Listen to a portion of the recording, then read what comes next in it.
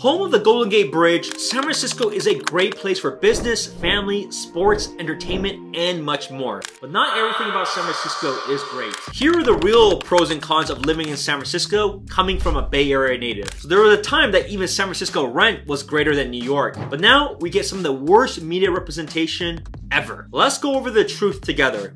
Let's talk about pro number one, extremely diverse. When talking about diversity, the first thing that comes to mind is culture, the people. Many people say that San Francisco's Chinatown is one of the best in the country, with its dim sum places, herbal shops, souvenir, and ornate temples. The city's progressive politics and diversity makes it a melting pot of ideas and cultures all throughout the world. Another diverse aspect of San Francisco is its art.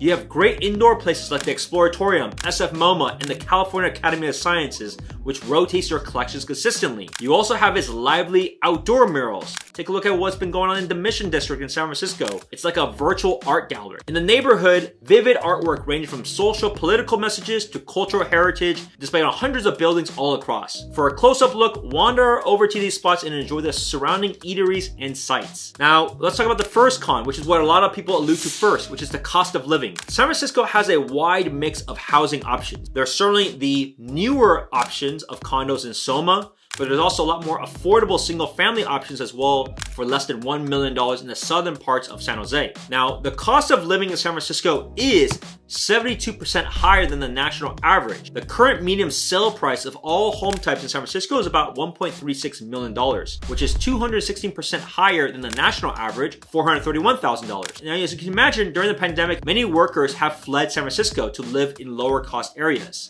whether it's Austin, Seattle, or in Florida. Now that the pandemic is over, people have been moving back to either San Francisco or the surrounding areas as remote work is significantly less than before. A slight note though, home prices and rent is actually much cheaper than it was before. So it's arguably now that it's more affordable than it was 5 years ago. But think about this, why is housing and rent more expensive here? It's never reported that often because at the end of the day, these landlords still have to make money, but it's because the incomes of the people that are here is so much higher than all these other places around the country, especially around the world. The next pro, career-driven area with some of the best universities in the country. San Francisco is a center for creativity and innovation, being home to a booming tech industry. Just take a look at all the activity in AI.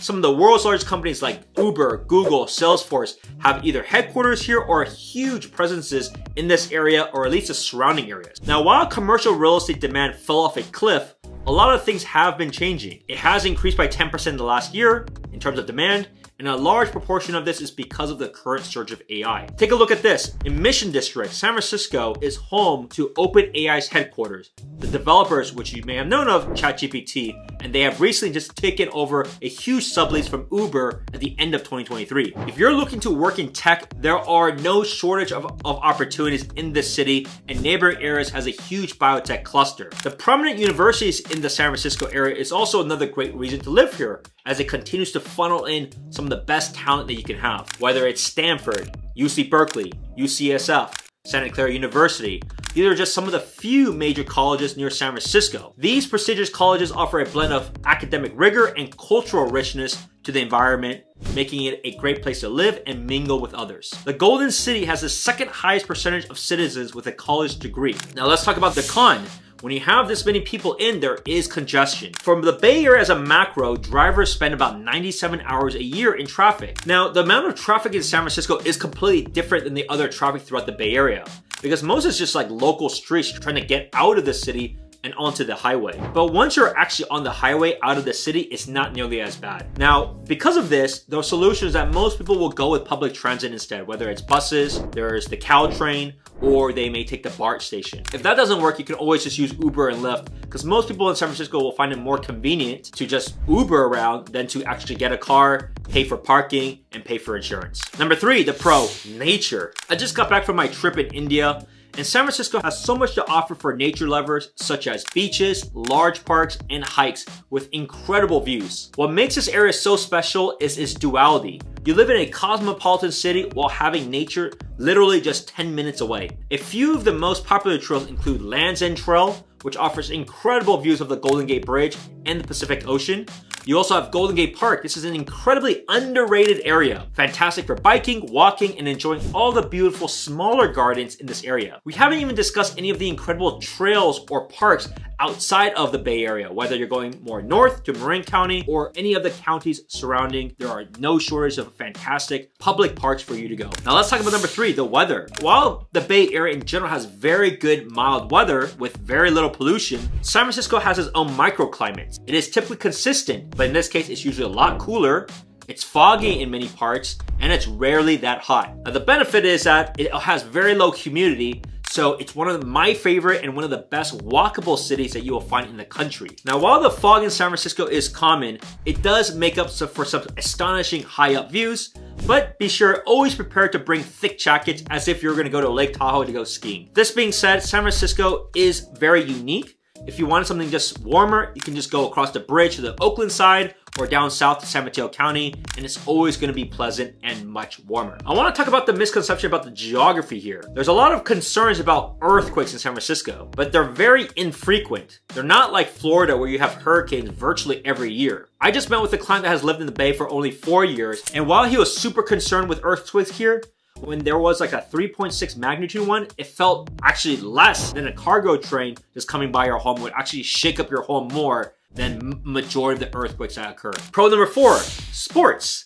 San Francisco has a thriving sports scene. It's a great place to be a sports fan as you'll find several events all year round and plenty of team pride. It is known mostly for basketball and baseball. San Francisco Giants play at Oracle Park. They've won 8 World Series titles. The Golden State Warriors are 7-time NBA champions, and they play at the Chase Center by Mission Bay. The 49ers used to be in San Francisco, but they are now moved to Santa Clara, which isn't that far away. And if you like hockey, San Jose Sharks have been here for a long time. Still not in the city, but closer to Santa Clara. Now let's talk about con number 4, which is homelessness. According to the National Alliance to End Homelessness, the most recent stats state that the amount of homeless people on a random given night in 2022 was over 7,700 people. Now, the percentage of homeless people per 10,000 in the general population of San Francisco was about 95.1. The government did try to mask some of these ongoing homeless problems by implementing some anti-homelessness architecture and strict law enforcement around certain parts of the city, but that's really only in certain areas, and you're gonna see big clusters of those that are unhoused. Take a look at some of these anti-homelessness architecture to get an idea of what they try to do, but this is a problem that has been getting worse. I'm not sure exactly how this will get better, but that is something you need to be very mindful of the regions that you decide to be at. To be fair though, the city of San Francisco has over 900,000 people, so it's not everywhere, but specific areas are doing far worse than others. Number 5 is the nightlife scene. Now, the nightlife isn't like anything like New York, but it is some of the best throughout the rest of the country. There are many exclusive clubs that are meant for socializing. These include Battery, Modernist, Wingtip, the Yacht Club, the Olympic Club, as well as many just casual bars and nightclubs that you can go to. Not only are the clubs a fantastic way to spend your evening and meet new people and similar people, but the bars and restaurants are an absolute must. There are no shortage of great eats in the area, and come check out some of the most popular ones and some of my favorites. The House of Prime Ribs. The 49ers just celebrated the lock of the #1 seed here recently. But pro tip, you can get seconds of your meat, so always come hungry, but you gotta be sure to make reservations far in advance. Take a look at this, I'm talking about 8+ months out. Now, not all things, like these are nice places, but you can certainly go with lots of Michelin star places. Now, if you don't fancy Michelin star places or these nicer places don't work for you, there are no shortage of cheap eats. Take a look at this amazing list by eaters, because most of the cheap eats are gonna be sandwiches like banh mi, you have noodles, and you have a lot of Asian food that can be very inexpensive. Now, the city is beautiful and there is always something to do. You can never go hungry in this city, and to be fair, you may never end up buying any groceries. Now I'm gonna talk about the last con number 5, crime rate. The high crime rates in San Francisco does pose a significant challenge for residents, impacting the overall sense of safety and well-being. Now, most of the crimes are not violent crimes, but they could be property crimes, drug-related offenses, just stealing things from supermarkets, stealing things from stores, crashing into car windows, stealing small items like backpacks or whatever they may have. In general, it's a terrible thing. One of the richest people in the world, Elon Musk, did tweet that violent crime in San Francisco is horrific. Now, this can be scary to read, but often the media exaggerates on topics like this, but it's not false. Now, some slight news: despite the higher crime rates that we have seen over the last several years, in 2023, most types of crime has decreased slightly,